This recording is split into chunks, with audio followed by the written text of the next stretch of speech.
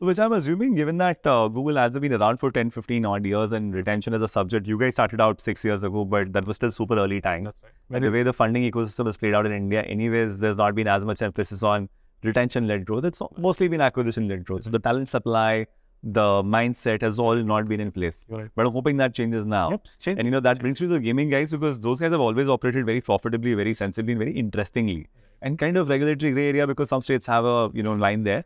But I would love to dig deeper into some of these use cases that you've seen being applied by these guys, which has delivered excellent results.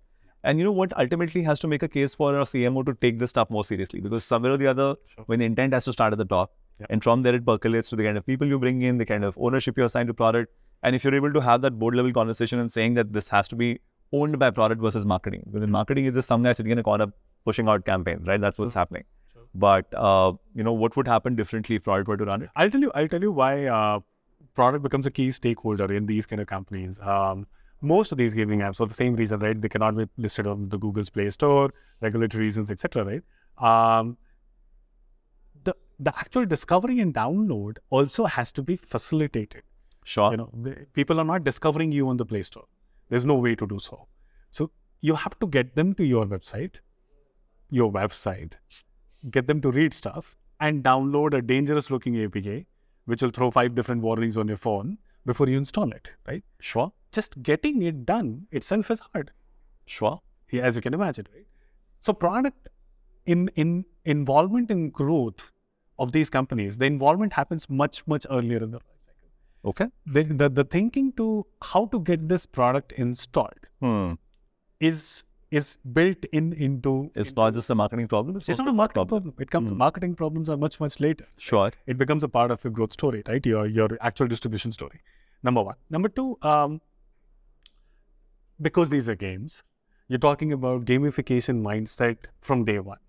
Sure. Right? So you're essentially building your app and experiences within the app, which are all gamified in true sense. Right? These people, the product people in these companies, all the way to their developers, they understand the benefits of being able to gamify anything. Now, all of these gamification, the last mile happens via messaging. Sure. All gamification is messaging. Yeah, I mean, there'll be a nudge involved. There will be at some place. They're not more cozied up and warmed up to the idea than their counterparts elsewhere. Sure. These things, they help natural adoption cycle, and they understand utility of marketing tech platforms from day one. Because as I said, right, from product all the way to their design. That'll boil down to the org design where the ownership resides with product. You see the same stuff happening with more fintechs, more edtechs. That's also segmented. It's getting better. It is getting better. But again, marketing automation is always like an afterthought, right? You're trying to bridge a gap in your product, which should have not been there. The gap should have been fixed in some way, so that the leak was minimal. Now, saying funnel leakage or across different funnels. Various funnels. Now, if you experience a Netflix or an Expedia, you see how carefully thought through experiences are. Sure. Right. Once you visit a website or the app, or you go back, these are very, very thoughtfully crafted journey. There's a lot of science to it, which is a evolution of the ecosystem. And people keep saying, there's a lot of AI, ML. Sure, there may be, but that's not important. That's the underlying tech. Yeah. It could be anything. The point is, these journeys are very carefully thought. Somebody's thinking, these are 5 possible ways of people leave me. And there's a mature guy thinking, is that? There's a much mature guy. Yeah, he's a much more mature guy thinking and orchestrating these flows in the head.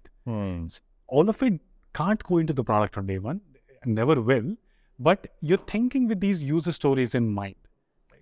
To begin with, anyway, given that product and tech bandwidth are usually, hard to get, it just makes sense for the marketer or maybe the guy who's, let's call him the growth product manager here, to be the driver's seat on running this kind of shows outside of product windows, right? That would just make sense. Yeah.